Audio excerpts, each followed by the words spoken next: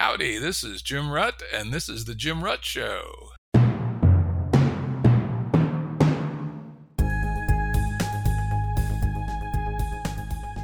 Listeners have asked us to provide pointers to some of the resources we talk about on the show. We now have links to books and articles referenced in recent podcasts that are available on our website. We also offer full transcripts. Go to jimruttshow.com. That's jimruttshow.com. Today's guest is Gregg Henriques, professor and core faculty member in James Madison University's Combined Integrative Clinical and School Psychology doctoral program. Hey, Jim, great to be here. Hey, great to have you. We had a nice little chat, a month or two ago, and I'm glad to have you on the show and go into your work in more detail. Gregg is currently engaged in developing a systematic evaluation of character functioning and well-being called the Well-Being Checkup, and researching the college student mental health crisis, which a lot of us have heard about, and what might be done about it. But today we're mostly going to focus on his work on a unified theory of psychology. You can find out more about his work on unified theory on his website, www.gregg.com, and his book, A New Unified Theory of Psychology, available on Amazon. As always, links to references mentioned on the show will be on the guest episode homepage at jimruttshow.com. Before I hop in, I'm going to mention the book, while covers an unbelievable amount of ground from history to philosophy to many details of many different fields of psychology, it is actually surprisingly readable. So don't be afraid of it. If you really want to understand Gregg's work, get the book. I actually enjoyed reading it, so I give a thumbs up on that. Well, thank you so much. That's good to hear. Yeah, you obviously put a lot of work into it. I was like, wow. This thing covers a tremendous amount of ground, and yet it coheres, which the two are hard to do at the same time, to say the least. Amen. So let's jump into it. Let's start with kind of an obvious question. What is psychology? That's a great question, Jim. And that's certainly one of the questions that launched me on this entire journey. I took 60 credits of psychology as an undergrad. Actually, went to James Madison as an undergrad, but I didn't really realize that people didn't really know what psychology was until I got into graduate school. What do I mean by that? Well, you're told as an undergraduate that psychology is the science of behavior and mental processes. And then what you're told is, hey, the real key thing is that we're a science and we ask scientific questions and employ the scientific method. But then if you go back and you look and say, well, what do we actually mean by behavior and mental process? What does that actually refer to in the world? And do we have a shared language for that? Well, then you realize that actually, no, we don't. And we actually really never have. The field has never been able to really define what its subject matter is. Okay. And I think that seemed to be your starting point. So where do you get to? What is your definition of psychology? Right. So basically, it results in a bit of a switch in the simple way. My definition of basic psychology, and you'll hear me make a distinction between what I call basic psychology, which is the science of mental behavior. What do I mean by mental behavior? Mental behavior refers to the behavior of animals as a whole, mediated by the neurocognitive system. Okay, so anytime you would see an animal engaged in a particular kind of activity that's being coordinated by the brain, that involves sort of a dynamic, complex, adaptive feedback loop, that is what I would consider to be mental behavior. And I'll get into it. And there's a thing I've developed called the tree of knowledge system, which specifies or argues that we should think about nature, the cosmic evolution, the sort of the universe at large from our human perspective, as existing in these planes of existence or dimensions of complexity. They're labeled matter. That's the base that comes out of the Big Bang and is our familiar dimensions of space and time and energy, and matter intermingling on the physical dimension. And then nested inside of that is the emergence of a complex adaptive dimension called life, which refers to cellular behaviors regulated by genetic and epigenetic processes. Then what we get, certainly following, say, the Cambrian explosion, which is the occurrence in evolution where we see really the animal kingdom come into being, that's when we get the emergence of what I call mental behavior. And like I said, it's the behavior of complex animal bodies being regulated, mediated by neurocognitive processes. And then that's a dimension of complexity.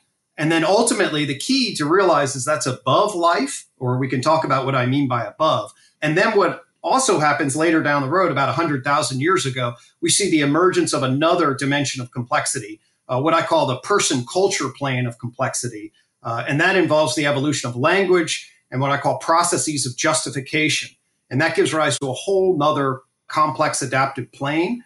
And the real important thing to realize then is that the mental corresponds to the animal, yet there's a whole nother dimension. And so what that means is that psychology with its definitional system has really spanned the animal dimension and the person culture dimension and has not clarified at all the distinction between those. And so that's part of its really confusing language system. So we need a basic psychology that corresponds to the world of the animal. In fact, we used to have that in what's called comparative psychology. That should be the foundational base of the discipline. And then there should be a unique sub-discipline called human psychology, which applies our understanding of mental behavior to human persons, but they behave so differently than other animals. We need additional explanatory systems, things like sociology, anthropology, and really understanding how language and justification changes our behavior so radically from other animals.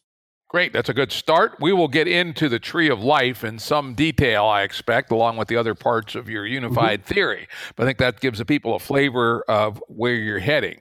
Great. Another thing you talk about, which is that you compare and contrast scientific psychology as it exists with folk psychology, and you don't necessarily denigrate the folk psychology. Can you say a little bit more about that? Yeah, that's a great point. Many sort of scientific psychological approaches, whether certainly Freud, Skinner, a number of sort of the eliminative material approaches really disrespect folk psychology or really dismiss it as having any causal relevance. I actually think that's deeply wrong and argue that actually we couldn't get along in our lives, with our children and our families, if it wasn't the case that something not just epiphenomenal, but real was happening in our conversations and in our dialogue. Now, common folk psychology is really framed by what's called belief desire. It's kind of language and understanding. It means that we presume other people have beliefs, and we presume they have desires, and we operate in relationship to those. Essentially, what the unified theory does is it translates those concepts into more scientific concepts like we are investors. In fact, I argue that the essence of what an animal is a behavioral investor that seeks particular affordances, tries to avoid stressors. Indeed, the brilliant work of complex theorists and complex adaptive systems provides us excellent scientific models for how things will approach and avoid certain states. And I see animals then as investors that then in some ways that would correspond to desires, motives, things to approach. And they also try to influence other individuals. I have a model called the influence matrix, which relates to how we relate to others. And then ultimately, there's this self-awareness, self-justifying, recursive part of our mind that's called justification. That corresponds to the dimension of sort of propositional beliefs. And so if you translate propositional beliefs into justifications and you translate desires into our basic motives and then our relational motives in terms of influence, then you get a translation of belief desire psychology into justification, investment, and influence psychology. And the correspondence actually is quite close in many regards. That's actually interesting, right? And obviously, while we know there are some errors in our folk psychology, some famous logical, operational fallacies, but our folk psychology can't be that bad if we've gotten through 200,000 years with it, right?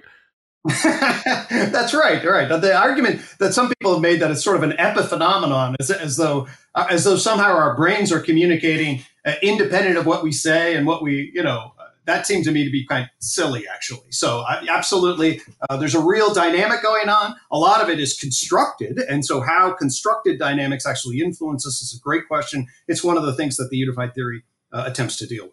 Actually, our next question will actually get into the unified theory. Before we do that, let's frame a little bit about where psychology sits in the academic disciplines. You talk about the fact that psychology has historically and even today kind of had a almost schizophrenic 2 points of view. One, people who think it's no different than biology or physics, to people who think it's almost entirely socially constructed with very little content of its own. Where do you come out on this, and where do you place psychology with respect to other academic disciplines that are relatively close neighbors? Yeah, no, that's a great question. And certainly there is a view, I think an appropriate view, that when you look at the span of what psychology is, I think you called it schizophrenic, it is smeared, I sometimes say it's smeared across the academy. There was a 24-chapter, 3-volume book called Psychology and Its Allied Disciplines. It linked psychology into 23 different disciplines, starting with physics, getting all the way up to literature. So psychology's relations in the academy is it's sort of central and also diffuse and confusing. So I'll offer that. For me, what I wanted to understand was, it seemed like the natural science did pretty well. Certainly they did brilliantly with physics. And then chemistry is very well aligned. And then biology gets placed on top of chemistry in a particular way that has coherence. What was really fascinating to me is then that coherence breaks down. So you get the problem of psychology. I have always seen psychology as sort of the next in line following, say, biology and then into neuroscience. And that's my version of natural science psychology, which corresponds to that animal mental behavioral aspects. However, it's also the case then that psychology moves up into the human social sciences. It serves as, in my model, serves as the base of the human social sciences. So human psychology would then be placed in relationship to the other classic social sciences, like, for example, sociology and anthropology on the one hand, then there's political science doing its thing, and you have, of course, economics as the science of markets and monetary flow.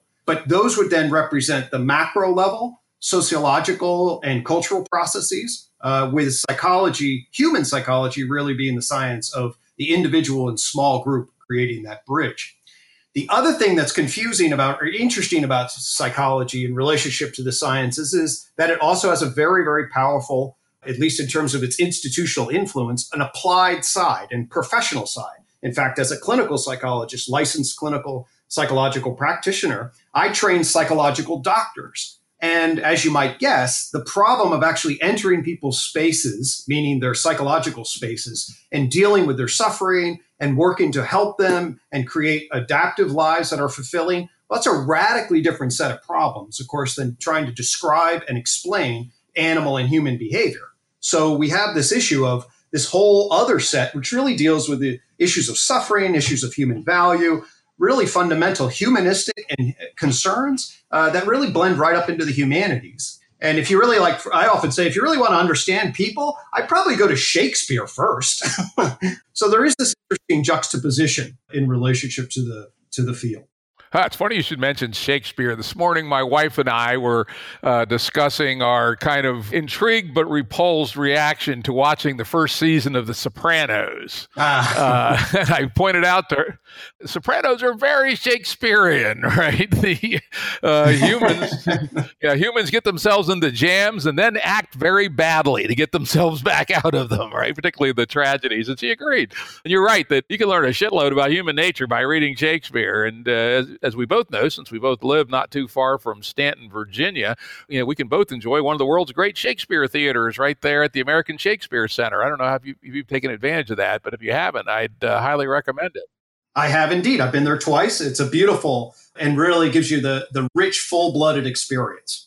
All right, let's hop back into the distinction you made. I will simplify it a little bit between the scientific and the clinical aspects of psychology. Mm-hmm. And when I go and visit psychology departments, I often see that distinction. Sometimes it's real clear, sometimes it's less clear. Is your unified theory going to try to address both sides or just the scientific side of that fork? No, actually it does. It's directly related to both sides of it. In fact, the original impetus. So I'm getting trained as a clinician. I'm learning a number of different approaches, which I think, when they're done very well, all have value. So the updated Freudian approach, the modern ones that are sophisticatedly grounded in relationships and underlying motivation and how humans rationalize, those provide very, very powerful models. I was always learned and oriented towards more of a social cognitive view. So if I learn Beck approach or Albert Ellis. These are major figures in what are called cognitive therapy. I've had an appreciation for the behavioral approach and its scientific analysis of learning. I have an appreciation for the humanistic approach, especially when we're actually talking about real people encountering each other and try to create an authentic relationship that actually is conducive to healing. I've got appreciation for family systems views and for multicultural systems views that orient us to issues of justice and fairness and those kind of power. So what you see in all of these different approaches are a lot of really good key insights. My mind, the way I'm sort of a coherentist, as you might have gotten from I really seek big picture coherence. And it bothered me. It really just bothered me that you had all these different paradigms that had key insights, but they were like different instruments playing important parts of the tune, but there was no orchestra. There was no real music. And then I said, well, if it is the case that there are these key insights, then why shouldn't they actually be anchored to our scientific understanding, which should at least be able to elucidate those insights? And so it was the problem of psychotherapy that got me then wondering whether or not shouldn't this all be anchored to human psychology? And then when I sort of asked that question, that's when I returned in graduate school to this issue about what is psychology? And that's when it really dawned on me. No, psychology can't provide it because it's a fragmented mess. There is no singular psychology. It's really a bunch of empirical enterprises on different slices of the human condition, but it has no position to provide an overarching understanding either. So then I was like, oh, well, then that drew my attention and I got into that. We can talk some about that history. But it was always in the service of coming back to generate a picture of understanding that could inform what I call psychological doctors, just so people can be clear about the clinical side. If you're going to do a psychological doctoring, we want a good model of human psychology, the science. So I'm always thinking about what's my model of the science, and then how do I apply that ethically and effectively in the real world? And so that's what for 12 years, I was director of the Combined Integrated Doctoral Program at JMU. It's a primarily practitioner-oriented program. So the vast majority of my students are really learn from me mostly how to do work in the clinical room. And the Unified Theory serves as a backdrop to inform us ways to weave together the key insights so that we can be the best practitioners that we can be and be informed by evidence-based principles, but know how to apply them because we have a sophisticated understanding of the science.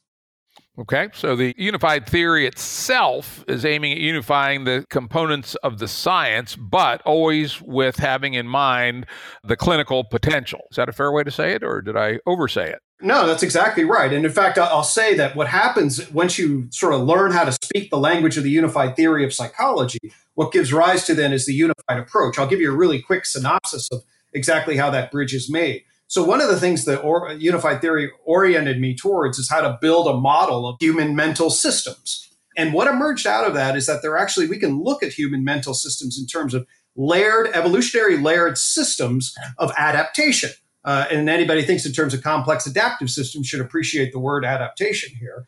And what we get actually is essentially what I call the procedural habit system, basically gets laid down first. Then what emerges out of that is really a perceptual, emotional, feeling system that guides the organ, animal, and learning environments. Then what evolves out of that is a relationship system that really focuses on things like attachment and your drives for power, love, and freedom. And then on top of that, you get first an imagining cortical system that runs through various situations, and then finally a justification system on top of that. Well, if that's a unified theory approach, then we look at those different systems. See, the behaviorists were really basically focused on how people formed habits and engaged in sort of automatic responses given the environmental contingencies. The humanists were actually focused, and indeed more modern humanists are called emotion-focused therapists. They focus on the core of your emotional experience and how that organizes your psyche, or if you don't know how to process your feelings, how you get all tangled up inside. The modern psychodynamic people focus on relationships like attachment and how you get anxious in relationship to attachment, and then you start engaging in psychological defenses. And then finally, people like Beck, the cognitive therapists, as well as the existential philosophers, they really focused on the system of justification, that language-based meaning-making system.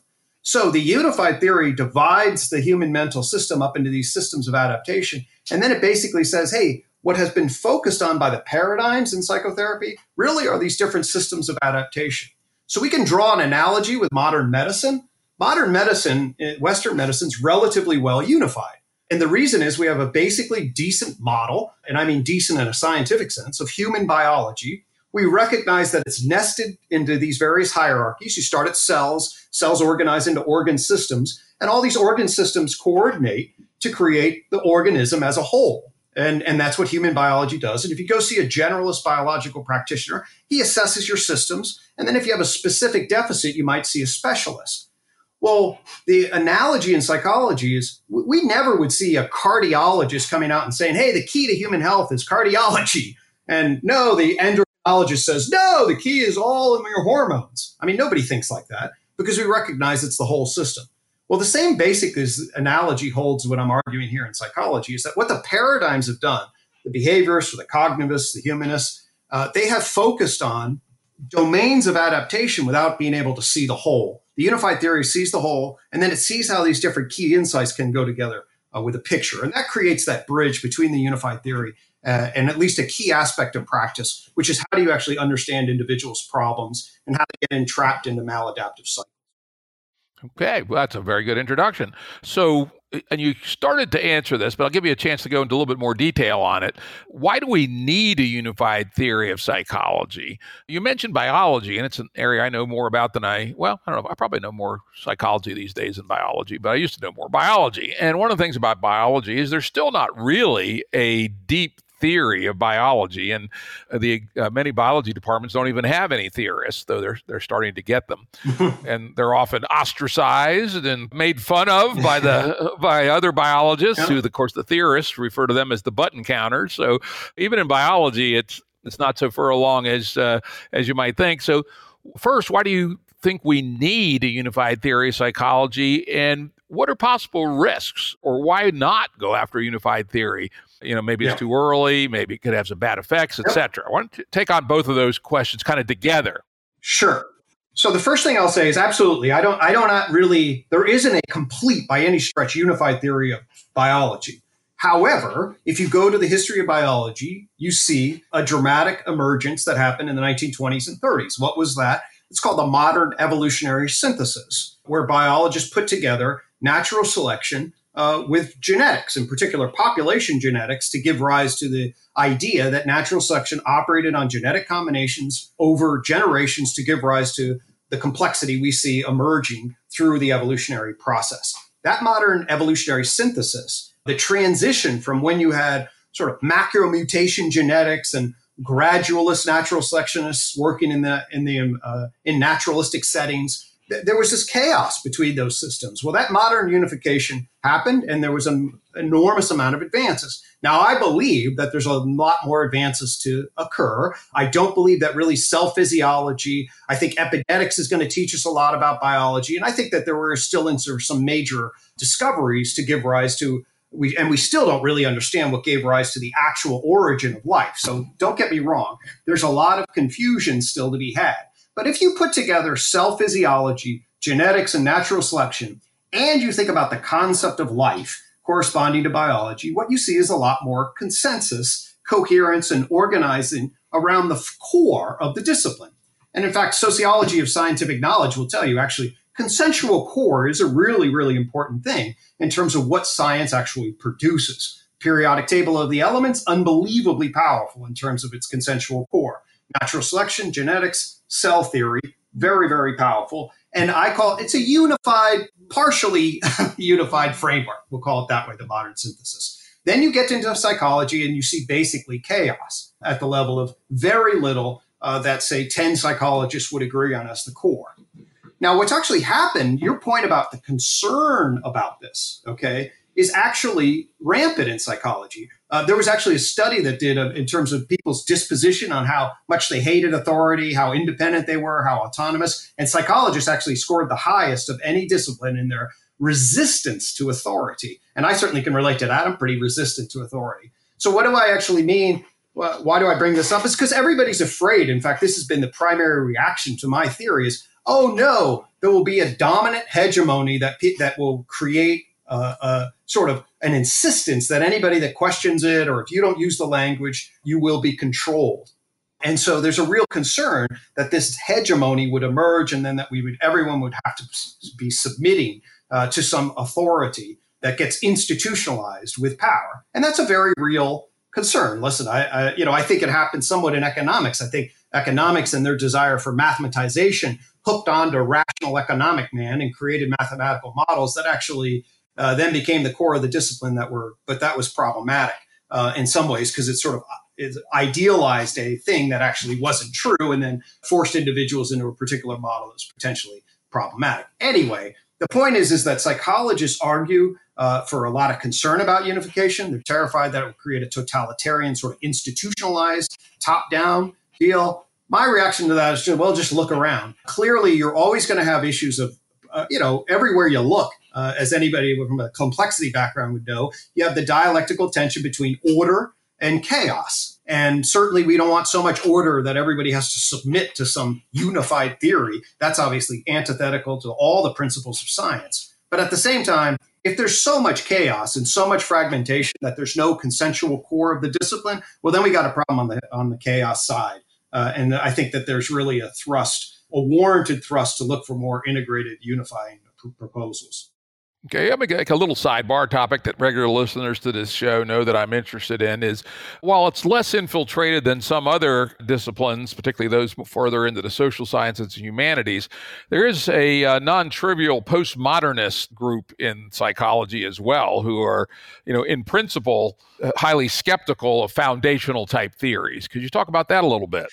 Yeah, actually, they've completely infiltrated the practice side of the house in many ways. I would argue that the dominant mentality of individuals in the practice world, that is, individuals inside of academia, there's what's called the clinical science mentality. The clinical science mentality remains a modernist, empiricist view of the world. But you get outside of that and you get into the practice domains, and the amount of emphasis on social justice issues, the amount of emphasis on diversity of approaches in terms of the way models for how the world works, the idea that this is a cultural construction, indigenous psychology, the entire actually real thrust of what's called theoretical and philosophical psychology is essentially committed to a critical theory postmodern view. So in the field of practice and in the field of sort of outside of the academy, the dominant view, I would say, is a postmodern sensibility.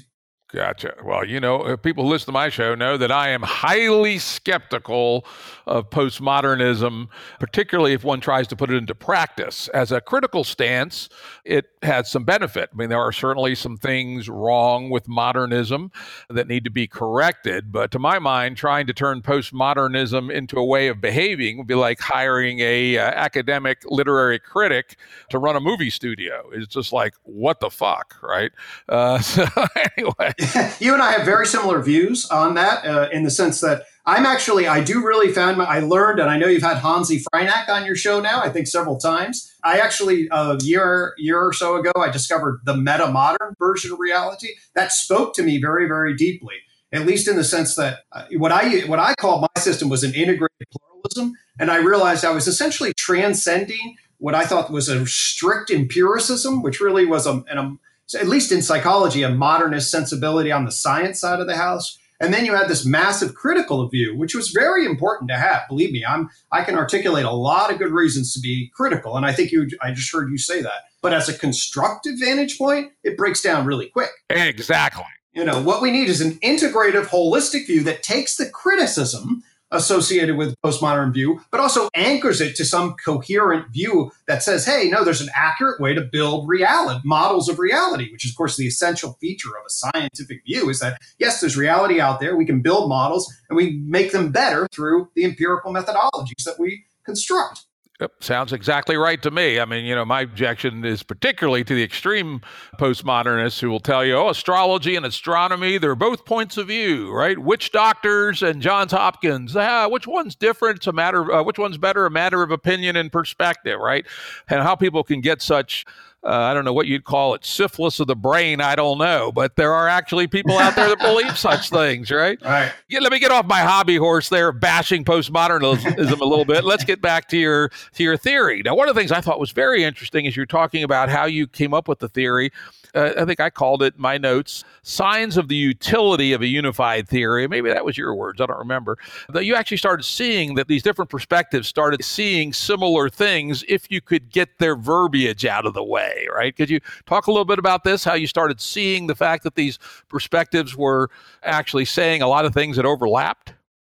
Yeah, I started to feel that way in relationship. Although they were singing different tunes, I started to feel that way when I was doing the psychotherapy kind of angle and experiencing this in the room and saying, well, okay, I can emphasize this or this a little bit, but man, they really do say a lot of the similar things, just using different verbiage. So that set me up to be seeking. And then the other thing, which by the way, this connects to the postmodern dynamic, the really transformational moment that happened to me was, so then I've now moved over and asked what psychology really might be. My first love in this, when I was in this quest, was with an evolutionary psychological view, which I was very fascinated about. And then I started to read lots of big picture thinkers, Steve Pinker and other individuals that were, blending evolutionary and neo-Darwinian and cognitive science used together. But I started to feel that they didn't quite have the whole picture. And then I had my first real light bulb moment, late 1996, into 1997. Which would become what I call now justification systems theory. So justification systems theory is an idea which helps us understand how we went from primates, which we basically were, we use tools all right, but say 1 million years ago, we're basically very similar to other primates. And even up to maybe 150,000 years ago, we're very similar. And really over the last 50,000 years, we have seen just a dramatic change in both in our mentation and in our tool use and what we're doing to the planet. And of course, every year that change seems to accelerate. But what I realized with the justification hypothesis, and we can get into some of the details, but basically the argument was, oh my gosh, language gives rise to this problem of justification. And then inside of that, there's an even more important problem, or a really very relevant problem for our human psychology, called the problem of social justification, which basically refers to how do you explain to important others why you're doing what you're doing. And that sets up all sorts of different interesting both problems and what I thought were very profound selection pressures on our self-consciousness system. And I argue that the problem of social justification really shapes our self-consciousness system, both in terms of evolution and actually in terms of how we learn to be who we are. But what that did, that language, this idea of justification systems, actually all of a sudden what that does is when you start to think about what humans produce in these different paradigms as different systems of justification, that gives rise to a way of thinking about things that allows us to see parallels. And so if we go back to postmodernism, not to get back on the hobby horse there, but what I tell everybody is, yes, there are different systems of justification. That's what you're identifying. And people are embedded in different systems of justification. Now, the idea that we can then not judge whether or not certain systems of justification have better coherence and correspondence and accuracy relative to reality, well, that's where I would differ dramatically. But I would say that, yes, we are all operating under different systems of justification. And I argue my unified theory, and indeed scientific knowledge, can be thought of as a system of justification. It just has a different epistemology and ontology in terms of how it's built. But once you introduce this language of justification systems, then you actually move to a meta level around human belief that I find to be very useful in juxtaposing and corresponding different belief systems together to see how they both overlap and to see where the real differences are as well. Very good. We'll get into justification hypothesis in a little bit more detail. But before we go there, let's go with from my reading of it, appears to be the foundation that you can apply to non-humans. And again, one of the things I liked about your theory is that it relatively seamlessly applied to both non-humans and humans, but without trivializing the gigantic gulf between them. Right. This is one of the things I've argued a fair amount at Santa Fe Institute, that there is a bright line between advanced Homo sapiens, whatever that means exactly, and everything that came before that. While there are a number of people who say that's horseshit, it's more or less continuously variable. But I don't think so. There's something that happened when we got to full symbolic, maybe recursive, if you take Chomsky's point of view, and before and after are just different universes. And oh, by the way, the Ruddian hypothesis, I think I've actually narrowed down the time when it must have happened a little bit better than some. Okay. I say it happened no later than 65,000 years ago. No earlier than 65,000 years ago. Some people say 40,000. And here's my argument for 65 to 67,000 as the earliest that could have occurred, which is that's when the out of Africa event occurred, at least the last out of Africa event occurred, in which almost all non-African people are descended, when a single group, probably an extended family, crossed down at the bottom of Saudi Arabia from Somalia and then moved along the coast, populated the whole world. Well, guess what? People on both sides of that divide appear to have fully modern brains with full language and syntax. So therefore, I don't know why this theory hadn't been figured out by somebody who knows more than I do. My view is, therefore, wherever this fixing of the modern mind occurred, it had to happen before the out of Africa event, which is around 65, 67,000 years ago, depending on who you talk to. So that's just sort of an FYI. So anyway, let's jump into your behavioral investment theory, and then we'll come back and talk some more about justification hypothesis. Perfect. Yeah, so this is a behavioral investment theory. And all of this sits in the architecture of what's called the tree of knowledge, which we'll allude to. But anyway, the argument is that there's a fundamental difference in the kind of behavior that we see exhibited by animals relative to the rest of the living world. So animals are radically different. They are, of course, organisms, so they carry all of what we see in plants and cells. But they do this other thing. Aristotle identified it a long time ago as, in terms of sensory, motor, functional awareness and response, basically, that animals engage in. And so I argue that what happened, and then we can really see it in the evolution of this, we see the Cambrian explosion. So then the issue is, well, what really is going on in relationship to this? And I go straight back into things like energy economics and movement and argue basically what you see with animals is that they're heterotrophs. Heterotrophs means that they have to actually eat other things. They don't get their energy directly, and that makes them motile. They have to move around. And this problem of movement is enormous. And ultimately what you get is you get the nervous system and muscular control system and a complex body system that is good for approaching that which is good and avoiding that which is bad, to put it in the most simple terms. And what behavioral investment theory is then is it's a meta theory. And by a meta theory, I mean it has a set of 6 principles: the principle of energy economics, the principle of evolution, meaning that it happens via natural selection, principle of behavioral genetics, meaning that there's genetic influences or individual differences, the principle of computational control, which is that the nervous system operates as an information system, the principle of learning and adaptation, which is basically how the organism adjusts based on feedback and contingency over time. And then finally, the principle of development, which is what is its life stage history. And adolescents are going to have different patterns of investment than adults and youth. So depending on where you are in your developmental stage. So you put those 6 principles together, and then you organize it. You say, well, what actually is the nervous system trying to do? The nervous system evolves as an investment value system that's trying to predict contingencies and guide the system toward particular kinds of outcomes. That's basically what it says. So it's called behavioral investment theory, and that basically emphasizes that the behavior of the animal as a whole is an investment, and what you're trying to do is you're trying to control resources, control the flow of resources, and then you're regulating investment. And what that means is we should see the patterns of animal investment really understood as a function of phylogeny, meaning the evolutionary history of the species, the unique genetic predispositions that particular animal has, and then its epigenetic, and I mean that in a broad sense, epigenetic life history in relationship to contingencies and cost benefits, and then how it makes a decision in the moment based on rewards, costs, opportunity costs, things along those lines. And that creates a meta-theoretical framework for, I argue, ethology, sociobiology, behavioral ecology,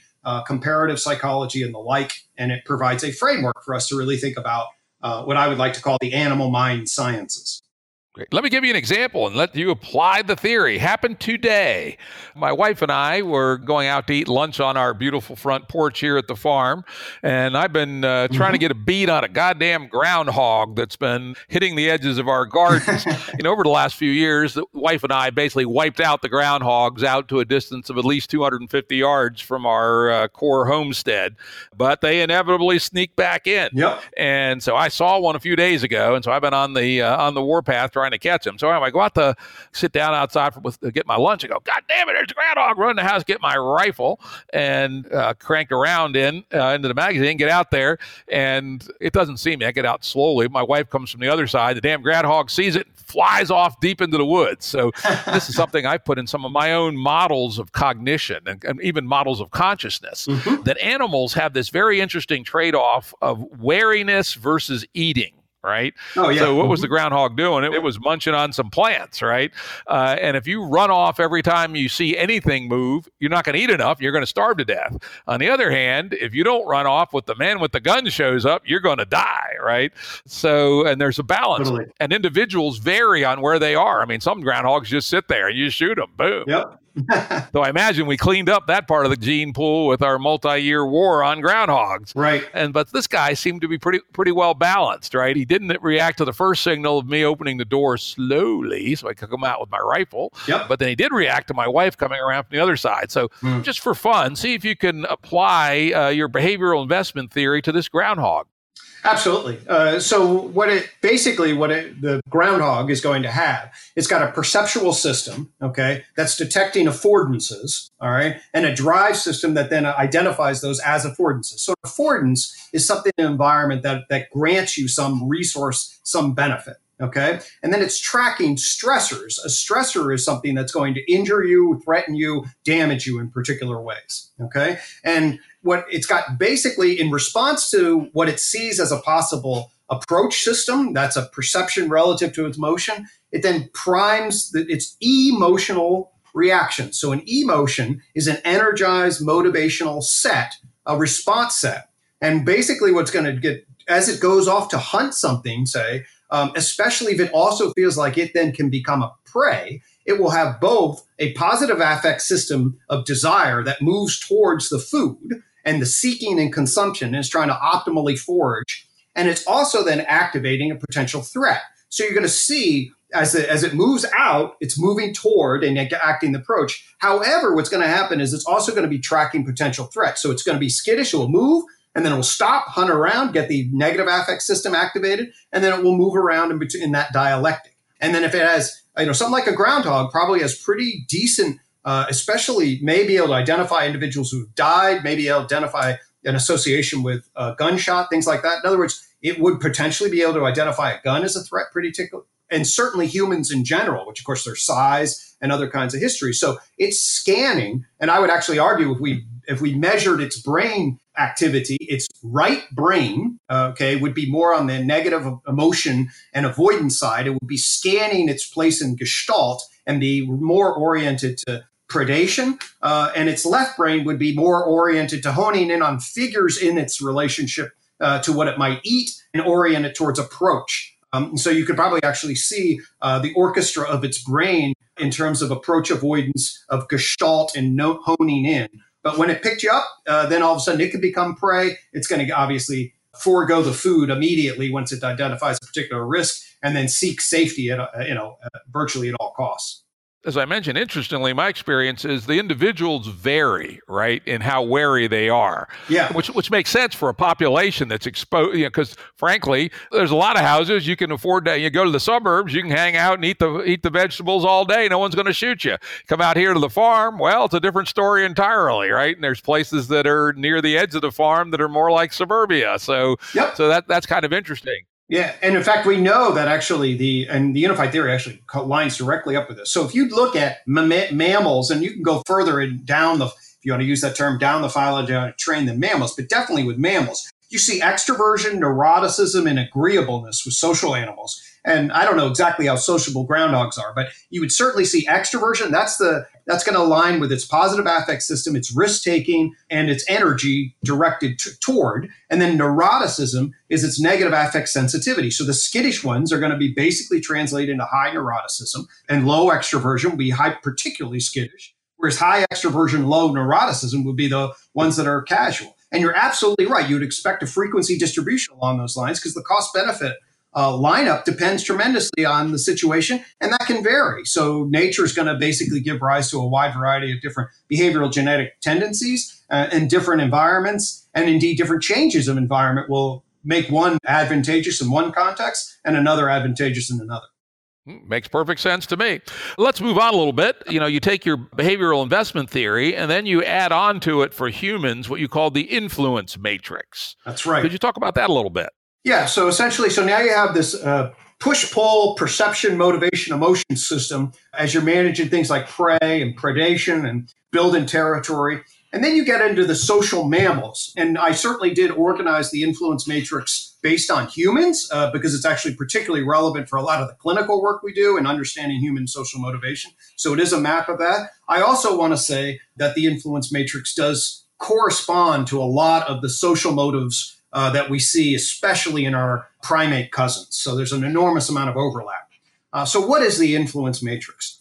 Well, the influence matrix basically is the idea that we have an architecture for the social world. That is that we come born seeking attachment. What is attachment? Attachment, we're very, very dependent creatures, and attachment refers to the dance and the cycle that an individual, a dependent, has with their caregivers. And what we look for from a clinical perspective is ideally what you want is a secure attachment. What does that mean? It means that the infant is tracking the caregiver and the caregiver is tracking the infant in relationship to a dance of reciprocity. So if the infant has a need, how quickly does the caregiver respond to that need? What's the eye contact? How much cuddling and holding is the need? How well does the caretaker track distress signals and meet those needs? Or conversely, how neglected or even abused might the infant be? Indeed, we learned about the attachment system from John Bowlby, who was a psychiatrist who saw orphaned infants basically get fed and protected physically from temperature and other kinds of things. But many of these infants basically struggled enormously. They had failure to thrive. And we realized that actually crucial to the human condition is a need for socio-emotional attachment. Okay, so that's an articulation of attachment theory is a great articulation of animals or mammals in general, and certainly humans in particular, have a relationship system. The influence matrix combines attachment theory and what's called the interpersonal circumplex. This was actually developed mostly by Timothy Leary. He was informed by some of the psychodynamic work by Harry Stack Sullivan. Timothy Leary argued that this is before he went on to his LSD world. He was a Harvard professor. Argued that really we could see relationships along these two axes. There's a vertical axis of competition, dominance, and submission, where there's a power, rank, social status dynamic. And then there's a horizontal axis associated with being affiliative and connected and giving and warm, or being cold and distant and moving away. And this interpersonal circumplex really has been a foundation and a subset of psychology for a long time called interpersonal psychology. And it's a whole set of organized arguments that says, hey, how do we understand human behavior through this?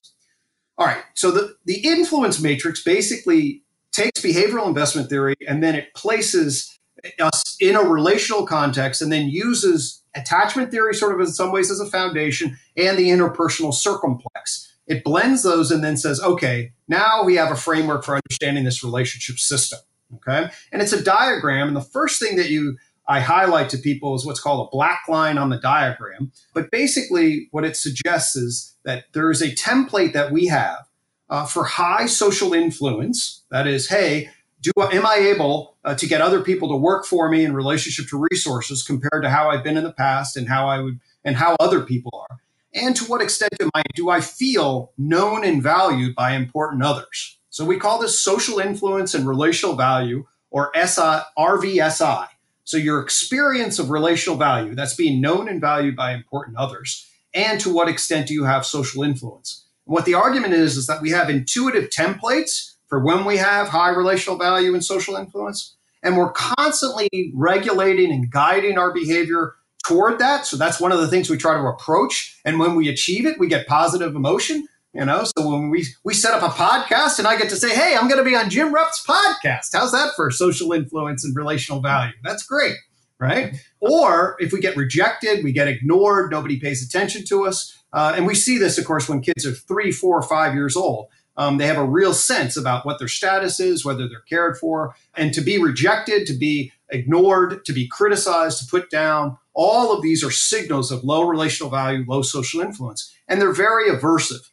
And what the influence matrix says is that we're tracking our dimensions of power, That's that vertical dimension. Our dimensions of love, that's the horizontal dimension from the circumflex. It also adds an autonomy and freedom dimension, which actually other people have noted, like Pincus and others. But anyway, and it says, hey, what we're trying to do is we're engaged in relational processes of power, love, and freedom around this need for social influence and relational value. And the influence matrix maps that. It also shows how some of the real powerful emotions that we have, like shame and guilt and hate and pride, can all be understood in relationship to changes in our self-other dynamic. So, for example, if we achieve a higher rank, we feel pride.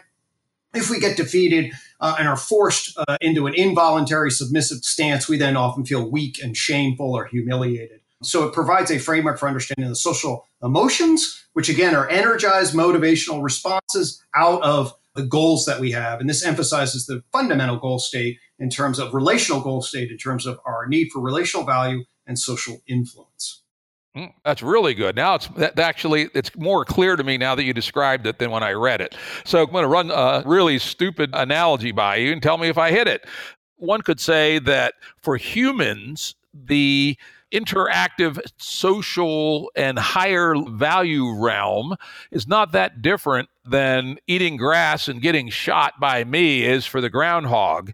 In the case of the poor schmo out in the world doing his job, the man with the gun is the asshole boss. Yes, absolutely. So if you understand our hunter-gatherer past, Jim, we lived in these very, very tight-knit groups, okay, where we were highly interdependent upon one another. They emphasized both affiliation and autonomy, and your place in the group was central, especially in terms of famine or difficulty. It's always the case that you're a higher social influence is associated with more survival, more reproductive success, more success of your offspring. So it's fundamentally related to our core biological needs. That's why nature built it into us. And then we carry this around with us. You know, kids intuitively learn they want the highest status position or reverse to be damaged, to be degraded, to compare yourself to all the people in Hollywood that, you know, have 6 million followers and now get all this attention. Well, these are all social comparison dynamics that make us feel weak. Unfortunately, we've created an environment, or one of the complexities of our environment is we create all these potential signals that aren't really, they're novel signals that aren't really corresponding to what our genuine survival and reproductive needs and more core needs for happiness are. But people will chase them, like people will chase likes on Facebook because they'll get paired with this jolt feeling of status and achievement, even though they're actually sort of like empty social calories. They don't really translate into something that would be fundamentally nourishing. So a lot of people are chasing that. But you're absolutely right to make that connection. It's a core aspect of what we're working on in terms of our basic relational system machinery and how we perceive the world and ourselves in relationship to others in it. That makes a lot of sense. Actually, a light is coming on for me. This will be very helpful for my own work in thinking about alternative social operating systems. We may talk about that later offline. Right. Well, it does have lots of implications for game B. Exactly. It was an aha. In the game B, like, oh, hell, we'll talk about it. Why not? People are interested in game B. It's a hypothesized alternative social operating system that emphasizes human well-being over time and long-term survival of humanity in the ecosystem without wrecking it. And, you know, one of the things that's becoming clear as we explore what is game B, and it's not yet clear what it is, we're still exploring it, is that navigating in these human value spaces is really important. And in particular, I kind of leapt to one particular point, which now your theory may allow me to pull back into a more systematic explanation, which is when I look at our game A, the way we live today, one of the cores of its rottenness that drives it continuously is that status is determined by possessions. And so that puts people on this strange treadmill of having to work harder and harder, get deeper in debt, put both parents to work so there's no social capital creation in the family, et cetera, just so they can move up from a Toyota to a Lexus, which is basically the same goddamn thing, but with fancier trim and some leather on the seats, right? Yep. And that is just bizarre to me. And yet a huge amount of the badness of our society flows from that. And your theory, the little small leap I had was that, oh yeah, wait a minute. This is really just the human extension of all the things Mr. Groundhog or Mr. White-tailed Deer, which is actually the model animal I use for most of my actual cognitive science AI work. That is our environment. That's our woods and water and hunter and salt block, right? Yeah. And I suppose I should have known that, but this conversation kind of connected the two. Cool. So thank you for that. Yeah.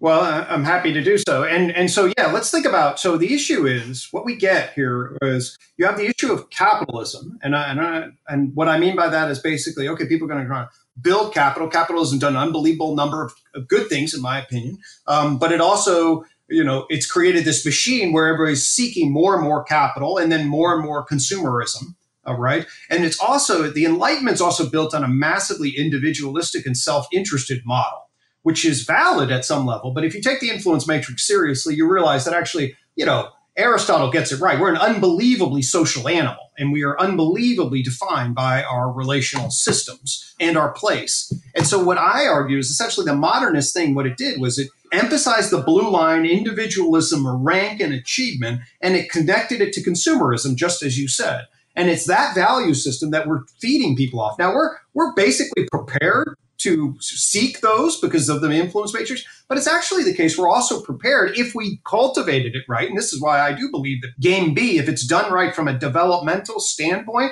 an educational developmental standpoint, we can develop the care, the universal care element, and we can emphasize what's the relational value. You mentioned the word social capital. In fact, this is what I call it. If we understood that what we actually really seek is to be known and valued by important others and realize that that is the ultimate status. And if we do that with integrity, man, we can create different kinds of social systems. We are pointing the power of the capitalistic engine at consumerism and the rank, the blue line, the climbing. If we point it actually at social capital defined in terms of mutual relational value and realize that's actually where we should grant status. In other words, hey, are you committing to the communal good? Are you doing so in a way that is creative and true to yourself? If you look at hunter-gatherers, what they actually did, so the hunter-gatherers, they are anti-dominant systems, all right? The hunter-gatherers are really, really keen on regulating that blue line.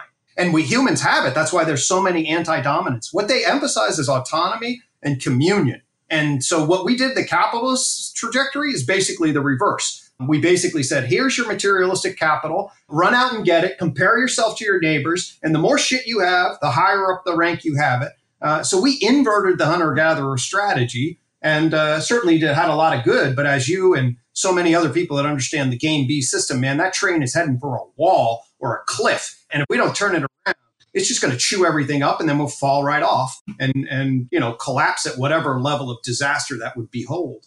Yep, indeed. In fact, it's interesting you touch on the hunter-gatherers. One of my favorite bits of anthropology is by Chris Boehm, a book called Hierarchy in the Forest. Yep. It really should have been called Anti-Hierarchy in the Forest, because what it really talks about is how forager-level Homo sapiens were able to defeat their probable genetic programming. He went back a lot of care and made some estimates on, what came from chimps, what came from bonobos, and the level of dominance hierarchies both have. And even bonobos, usually thought of as the good guys of our ancestors, were way more dominance hierarchy oriented than foragers were. Mm-hmm. And our forager hunter-gatherer people developed a social operating system. And this is actually surprisingly one of the antecedents to our game B thinking, where attempts for strong men to bully the other folks were defeated by a whole series of social agreements. Yep. And some of them were actually technologically enabled. His view is, for instance, the development of weapons made a big difference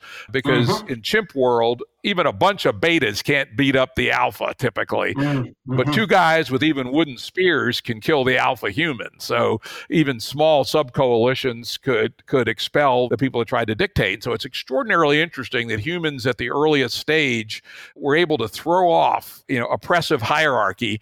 But then once we developed agriculture, we fairly soon thereafter fell into a trap of institution and hierarchy, which has oppressed people for 10,000 years. And, game B is an attempt to end that 10,000 year of oppression and return us to something that's much better, right, without the stupidities of things like Marxist Leninism, which just make, completely absurd at multiple levels, both mathematically and anything you know about human nature. So anyway, that's quite a little sidebar there, but people are interested in Game B, they should check it out at the Game B group on Facebook, and there's about 15 other associated groups on things like Game B parenting, upgrading sovereignty, Game B community building, etc. Yeah, I'm hopeful for Game B. Part of my hope is that actually, if you really want to hack the human psychological system, it's good to have a theory about how it works. So, in fact, I'm going to promote this in Game B. I'm going to promote this episode in the Game B group, and I'm going to encourage people to take a look into it and see if people can find more touch points than my little one that I just found. That I'm going to do some thinking about it too. But anyway, let's get back to you. This episode is really about your theory, and I was going to hop over to justification hypothesis, which is, to my mind, one of the most interesting parts of the theory. But before we do that, I know you've been kind of tugging to do that a couple of times. Let's talk about the tree of knowledge. There's actually a full chapter of it late in the book, but there's also a little introduction to it in the beginning. So why don't we kind of mash those two things together and talk about the tree of knowledge system before we jump back and talk about the justification hypothesis. Yeah. Well, this is great. And I appreciate this setup. This is really helpful in terms of, if you really want to understand the theory, it is the juxtaposition of these two ideas. We've laid the groundwork for it, but a lot of the groundwork that we've been dialoguing really about is actually after the fact that these two ideas emerged. In fact, the tree of knowledge popped out of my head in 1997 in a night and, under just a moment of insight.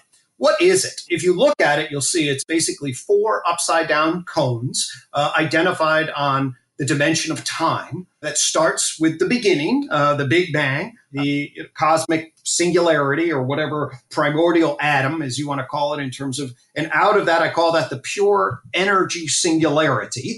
And we can get into the metaphysics of that physical claim. But anyway, we'll say that. And then out of that, whatever at the level of the inflationary Big Bang moment that then started a chain reaction in the energy singularity, so that energy began to freeze into chunks of matter, and we get the explosion of what we have mapped in the standard model of elementary particle physics in terms of quarks and leptons and fermions, as those, and then photons and all of that. But essentially what you get then is the emergence of what I call the matter or material dimension of complexity. That's our 3 dimensions of space in our normal size. And of course, obviously, quantum and mechanics and general relativity, turn out to make that more complicated, at least in a non-Euclidean sense. And then on time, and then, the evolution then of material complexity, an emergence of different kinds of properties that happen through time and arrangement. So we get stars, we get galaxies, we get different chemicals then, as stars produce more and more different kinds of atoms. We then get the periodic table of the elements, and lo and behold, on our little branch of the Milky Way, on a medium-sized planet, on a medium-sized star, on one of the little arms of the Milky Way,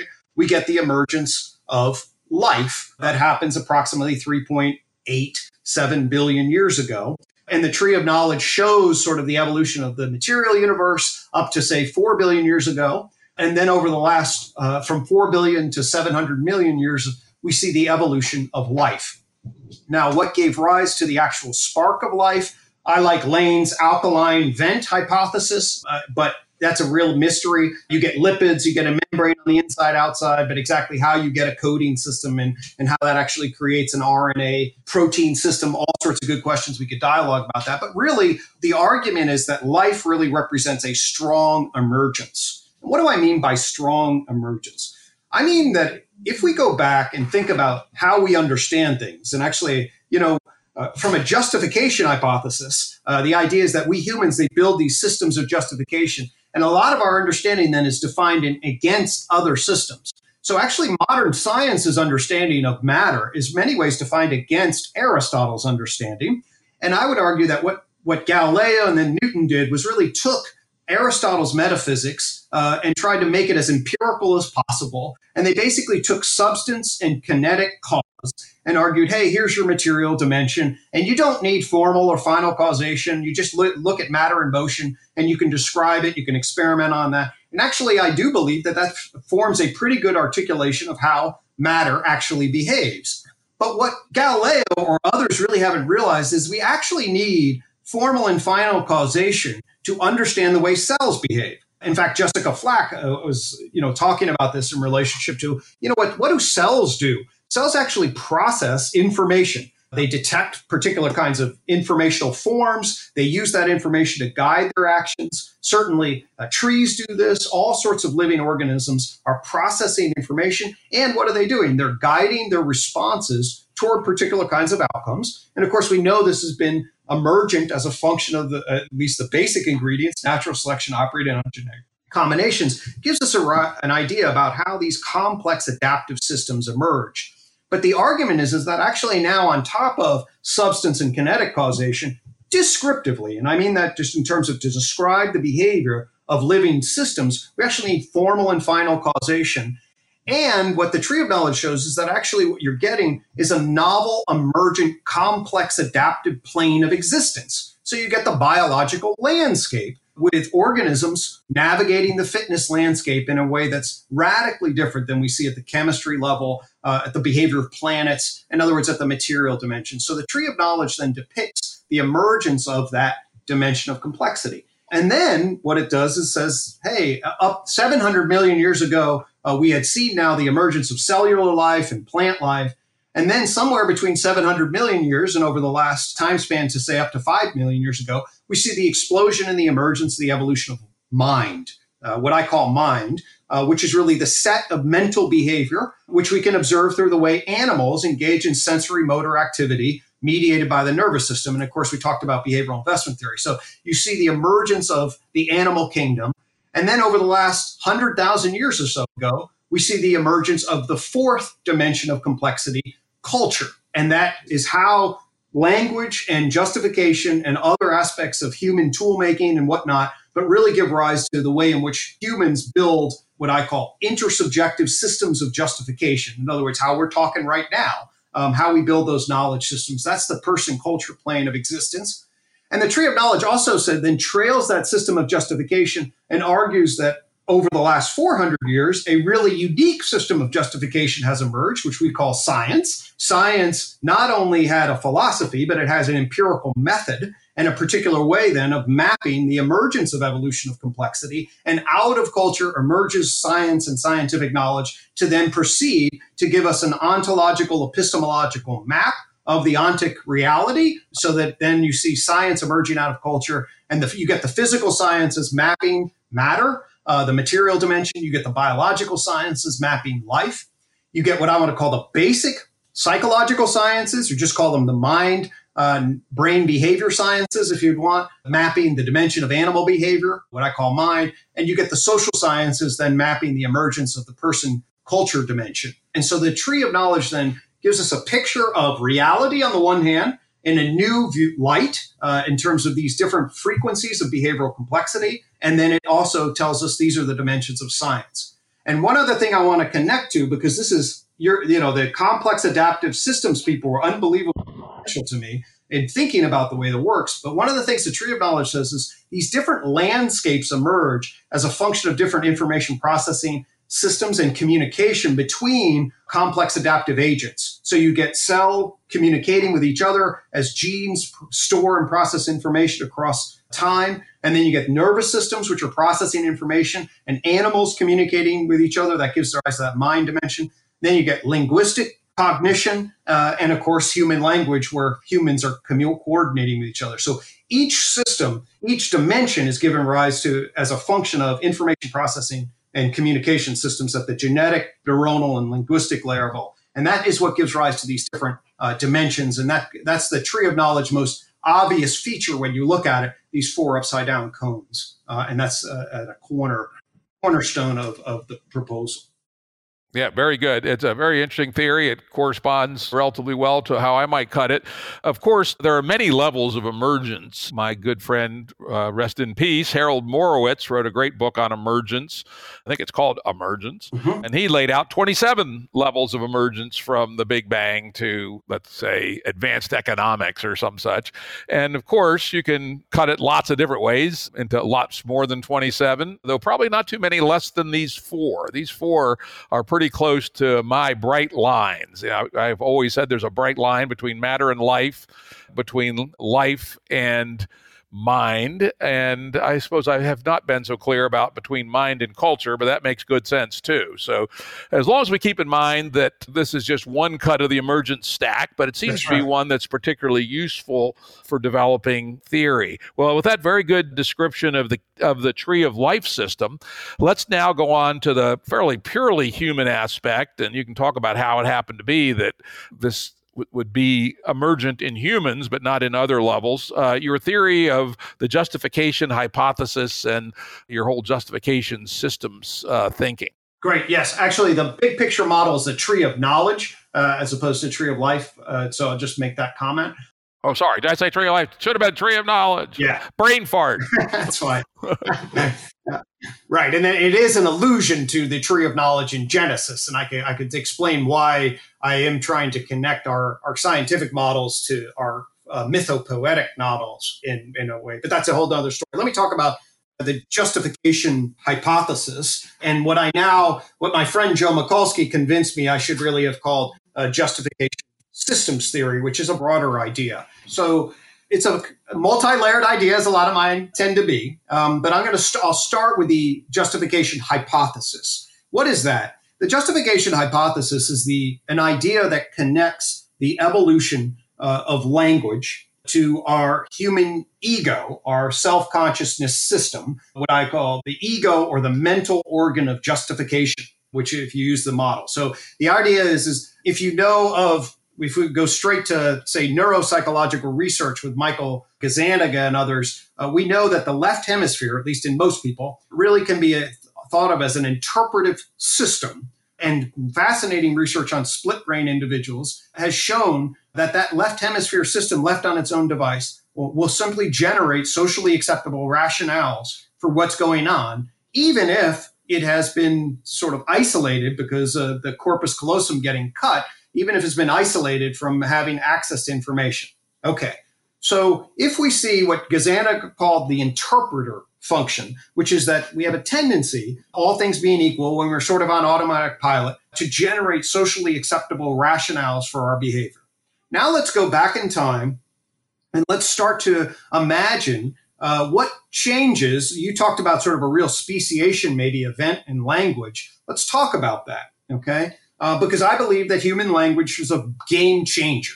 So, and here are the basic phases of evolution of language. So I think that you're getting big changes in terms of our brain size. I think you're getting big changes in relationship to our social coordination. You are seeing tool use. The evolution of fire makes a big difference, how we hunt. So there are a lot of social coordination changes. And I think that what initially is happening is all sorts of mimetic processes and intuitive aspects of pre-verbal intersubjective coordination, hunting, and you get gesturing, and what I would say pre-language systems that are not full, but partial. Okay. And if you read Merlin Donald's Origin of the Human Mind, he has a really, really, the modern mind, I think it is, a really brilliant articulation of what he called mimetics, which is basically miming each other and coordinating around broken language. So here you'd have a situation where you'd say things like antelope there and make a gesture, and other people would gesture and they have an intuitive understanding of what the intent was and what the meaning was, okay? What I argue here is what you have going on with the cognitive system. You have the system being able to really represent objects like antelope and their position in space and how they might change. That's going to give rise to things like verbs and adjectives. And you start to have a symbolic tagging capacity. And then there's some sort of miracle of grammar that happens. And whether this is something that happens sort of with a FOX2 gene and happens immediately, or something that happens over a long period of time, this is a very difficult question to answer. But I do believe that very dramatic changes happen. Although I really find animal language and communication research interesting, I see a major gulf. And most people then say, well, if you get this communication capacity, you have this higher cognitive capacity, we're already engaged in some tool making. Now you add language to it. We can build these cognitive gadgets through language in a way that other animals can't. We can feedback and dialogue with each other. Man, isn't that an unbelievable advantage? And the answer to me is yes. However, here's my big insight. And that is that language and we deal with this every day, all the time, is language gives rise to the problem, what I call the problem of justification. Okay? And that is, once you get full language, you have a propositional statement. So now I can say the antelope are over there. All right? When I just say antelope and there, I can't engage that. But now I have a statement which now can correspond or not propositionally in terms of its meaning to the actual state of affairs. And this gives rise to the question capacity. Well, how the hell do you know that? Okay? How do you know that that's over there? All right? And that's the problem of justification, where you actually start to legitimize. And this gives rise to reason giving and reason analysis. All right? There's actually been a recent book, The Enigma Reason, who actually seems to draw on many of the same ideas that I developed by Sperber and Hugo Mercier. And they try to argue that actually generating statements and then justifying reasoning and arguing played a big role. I agree with that, and I build off of that further. So I also articulate, not only do we get the problem of justification, which, by the way, this concept of justification becomes a central idea in how we think about human knowledge, at least propositional knowledge. In fact, I always translate propositional knowledge into justification because it's actually much more socially relevant. You talk about propositions, yeah, we can debate them, but what do they actually mean? You get into justifications and you say, well, what am I legitimizing about what is and what ought to be? Well, that's actually now you're engaged in the actual, is it legitimate to vote for Trump? I mean, that's a justification, and that's really the way we live in the world. Okay, so now you get the language, you get this emerging problem of justification. This gives rise to question and answer dynamics and reasoning and reason giving. And then you dig a little deeper. And then you get into what I call the problem of social justification. Now, social justification is this issue about how the hell do you explain your actions to other people in a way that manages your social influences. Remember, the influence matrix says, hey, your social influence is really important.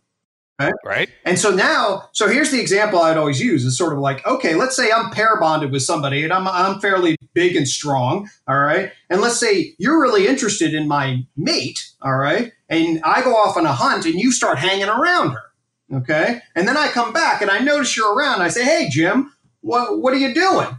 The last thing you want to say is actually, I want to separate the two of you and take her as my mate. But that's actually inside your knowledge system. Okay. So what do you actually say is, actually, hey, she's just teaching me to plant seeds. I'm just hanging around here. So in other words, what this says is that actually our core motives, to the extent that they're socially unacceptable, to the extent that they would cost us, create conflict, make us judge other people, be the kinds of things that would be outside of convention, to the extent that those things, we are actually not going to have nearly as good access to that. And our mental organ of justification is actually going to be organized to have a lot of press secretary-like functions in it so that we legitimize ourselves and give ourselves the benefit of the doubt. When shit goes bad, we sort of look for external explanations. When shit goes well, it's, because I'm competent. When our friends do good stuff, hey, it's because they're competent. When our friends do lousy stuff, flip it around. Our enemies, they're always to blame for anything that bad happens. Okay? So we have this natural social justification tendency that ties our reason giving to social influence dynamics. And I actually generated this hypothesis when I was learning about Freudian therapy and theory. Okay? And if you put it in this term, you basically get a evolutionary reverse engineering explanation for Freud, meaning that what Freud's observation, what fundamentally did he see? Now, Freud said a lot of crazy shit, but what he was a brilliant observer of human behavior. And what he saw is that people had these core biopsychological drives. They lived in a social environment that told them and dictated them what was appropriate and what was not. And they operated off of a social reality principle that tried to rationalize what it is that they did as they regulated the drives that were threatening to the social environment. That's what Freud observed. And he built a whole theory around that. Well, this says that's exactly right. It's the actual dilemma of being a self-conscious being that lives in a culture of justification, and you have your selfish, primitive desires, and you have to figure out how to tell a story about what's happening in a way that doesn't cost you.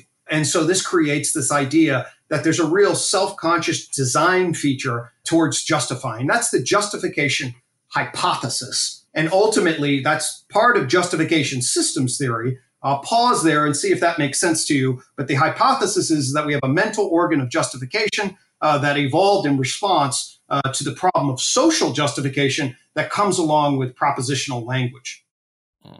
Well, one could cook it down is that we have, once we realize that we can create false statements, we can navigate in strategy space by lying. Right, right. There's a movie on the invention of lying, and this is the affirmative side. So I often talk about people feeling vulnerable and sort of defensive, and then of course now you have the strategic side of this equation too, which you just alluded to, which you can now engage in misinformation, disinformation, actual lying, and of course that's all part of the landscape now of deceit, deception, whether it's active or subconsciously biased, but that's all part of the game. Absolutely. Yeah, lying to yourself, lying to others, two different sets, right? You give the example of, the dude hanging around the sweet chick while the bulky husband is off hunting, and then saying, I was just here to learn about her planting of seed. I wasn't actually thinking about planting my own seed. Ha, ha, ha. Is that deception? Is that self-deception or lying, or can you not tell the difference, or does it even matter, right? I think perhaps at the broadest level of justification hypothesis, one might say, well, doesn't really matter. They're a way to embed in a cultural matrix that doesn't upset the matrix too much. That's exactly. Yep. And yet you're essentially navigating a personal trajectory. You're building a personal story. I'm just thinking out loud here, so this might be ridiculous. Mm-hmm. That's right. You're navigating a personal journey in a social context with stakes both low and high. You have this thing called language, which you both consciously and unconsciously know can be misleading or outright false. And so part of this navigation is using that capability to your best advantage.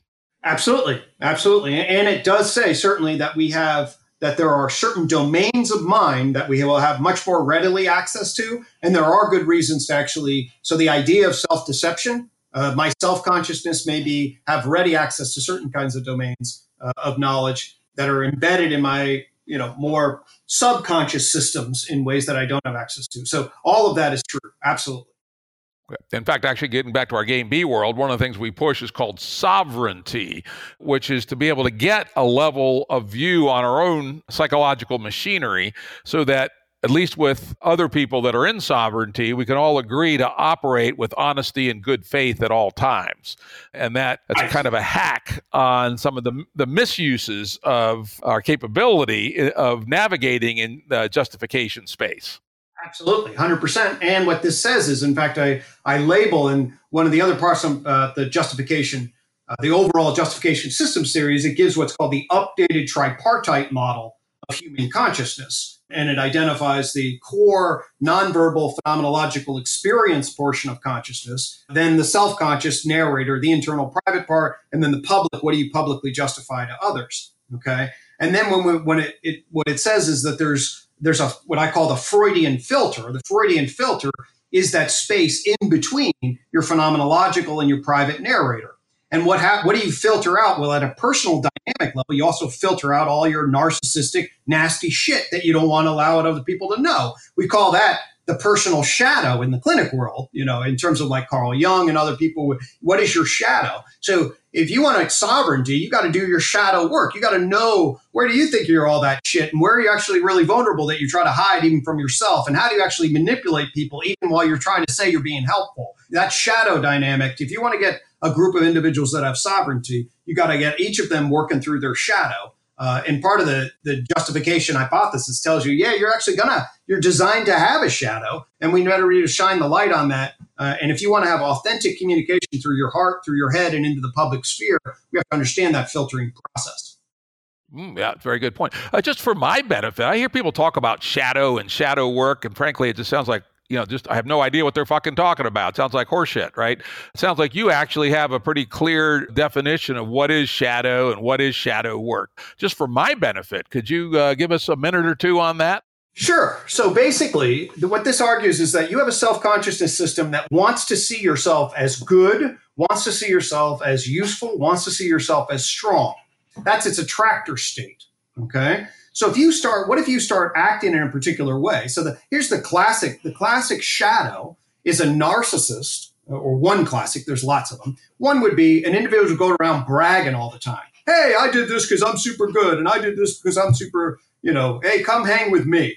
Well, what's underneath that there's a subtype of narcissists that clearly have this dynamic. And what's underneath that at the phenomenological level, in other words, the subconscious experience level, is a fear, an insecurity that they really have low social influence, low relational value. And if the other persons knew who they really were, they would abandon them. So they're constantly justifying why they deserve attention. All right.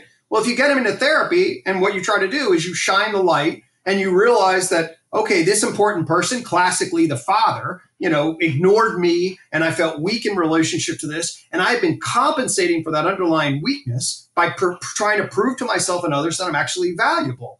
Well, underneath all of that is that this shitty feeling that I'm actually a low relational value, low self-worth person. And that's the shadow side of the advanced pride that everybody sees and really can see as sort of shallow and ineffective in a classic portrayal of that. So the underlying shame would be hidden from this person's initial consciousness. And then in the therapy room, what you do, in fact, there's a whole, I can share with you, a very classic, it's called the Malon Triangle of conflict. What happens is people get initial impulses, and then they have what are called secondary anxiety inhibitor responses to that initial impulse. And then they develop rationalizing, basically bullshit mechanisms so they don't attend to the original impulse. And what will happen is it's organized by emotion and image, and it will build inside of people. And so that you can see that there's actually parts of their sub-personality that doesn't have ready access. They have intuitive access because it makes them really anxious. And much of the therapy work is shining the light on that shadow, which they've blocked off based on cognitive dissonance. I mean, cognitive dissonance is a very, very documentable phenomenon of the interpreter function of the left hemisphere. Then the therapy process is figuring out ways in which you could integrate those senses of vulnerability and make them whole. And then if you actually do that, then we can achieve sovereignty within ourselves and between ourselves, because we're not trying to bullshit anymore. We actually have a holistic picture of what our heart wants and what we believe and what we say to other people. That's what we want. We don't want a bunch of bullshitters to themselves and to other people. That makes sense. And then so the shadow work is then getting those things out of the shadow so you can see them and do something about them. Is that right? That's right, Dan.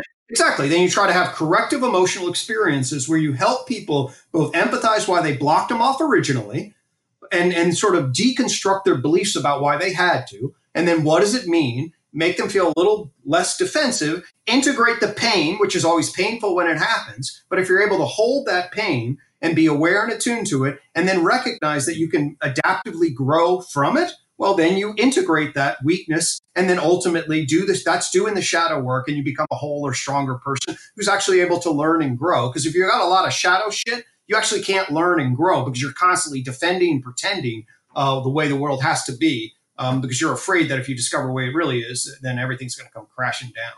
That makes perfectly good sense. Good. This is the clearest definition I've ever heard about it. Now, another question I had when I was, reading about your justification hypothesis and how it, and in this, I was thinking about how it worked, et cetera.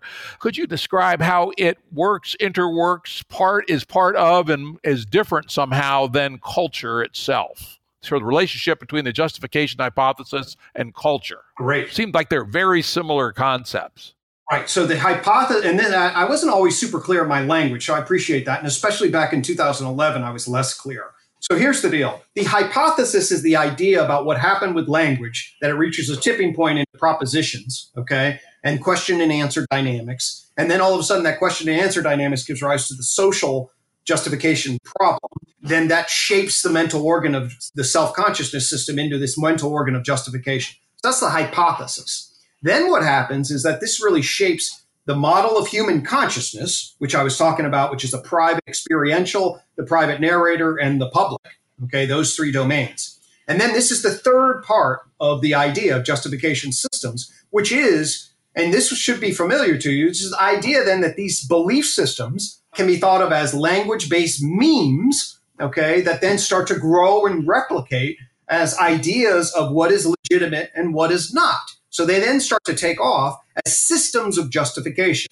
These become the ideologies, norms, rules of a house, rules of a tribe, rules of culture. What then is actually legitimate? And so what culture is with a capital C. Now, I want to be clear because, I'm using a technical definition. Some people say, well, animals have culture and it really depends on how you define it. It's like, that's true. How I'm defining culture are these large-scale systems of justification, language-based beliefs and values that legitimize is and ought across a wide variety of different contexts. So they organize our institutions. You think about the institutional law, you think about the institution, of the universities, what is legitimate, how are they defined? Then out of that core then becomes a hierarchy of statements that are more or less central. And those become organizing systems, cultural codes that give us the rules and regulations. And so culture then is those systems, higher order, large scale systems of justification, give us norms, ideologies, networks of propositions that allow us to make meaning out of the world, things along those lines. Yeah, and then presumably our culture builds in us some of our justifications, right? Exactly. If you're trained as a little kid not to spit on the sidewalk because it's rude, and you see somebody else spit on the sidewalk, you have some rule why they're bad, right? Essentially, or you don't do it because you know that it sends a bad signal about you being rude. So there's a feedback, obviously, between culture and the justifications that one has built into one's own system. Completely. So complete iterative feedback loop. So normally we get born into the large-scale systems of justification. I always say, obviously, if I were born in Saudi Arabia before I were born 5,000 years ago, my belief value system would be radically different because my parents and the civilization and cultures that we were around would have given me radically different ideologies. And at first, we are social actors. That's a term that sort of absorbs the scripts, the rules, the regulations as kids of what's appropriate. And then we just deploy those. And then we become, as adolescents, we become agents where we start to actually get some ways of thinking about these rules. Anybody that's raised out teenagers knows that actually they can say, hey, mom and dad, F you, who gives you the right? And by that time, they've got, they've internalized the convention and now starting to challenge where that authority comes from. And ultimately, we want individuals to, reclaim in full adulthood their own narrative and see the narrative arc of their lives in relationship to culture. And of course, sophisticated people that do that then live lives, say a Martin Luther King, that then lives lives that feed back onto the culture and says, hey, no, this justification system about, Jim Crow laws and black-white segregation, that's horribly unfair. And here's an exemplar of a wonderful human being. And if what you said about black people was true, how is this possible? And here's another narrative justification for how we can live. And it's a higher, close to ethical, more universal ethical principles. Well, that reasoning process kicks in and people justify in particular ways. And voila, you get then individuals leading the edge of culture and creating transformations back into the system. So it's a complete iterative process. Kids get socialized into it. And then people start to challenge it some and find their place in it. And a couple people end up really shooting into the world and changing the systems of justification radically. Very good. Well, I think we're getting kind of close on our time here. Is there anything else you want to say to wrap up your theory?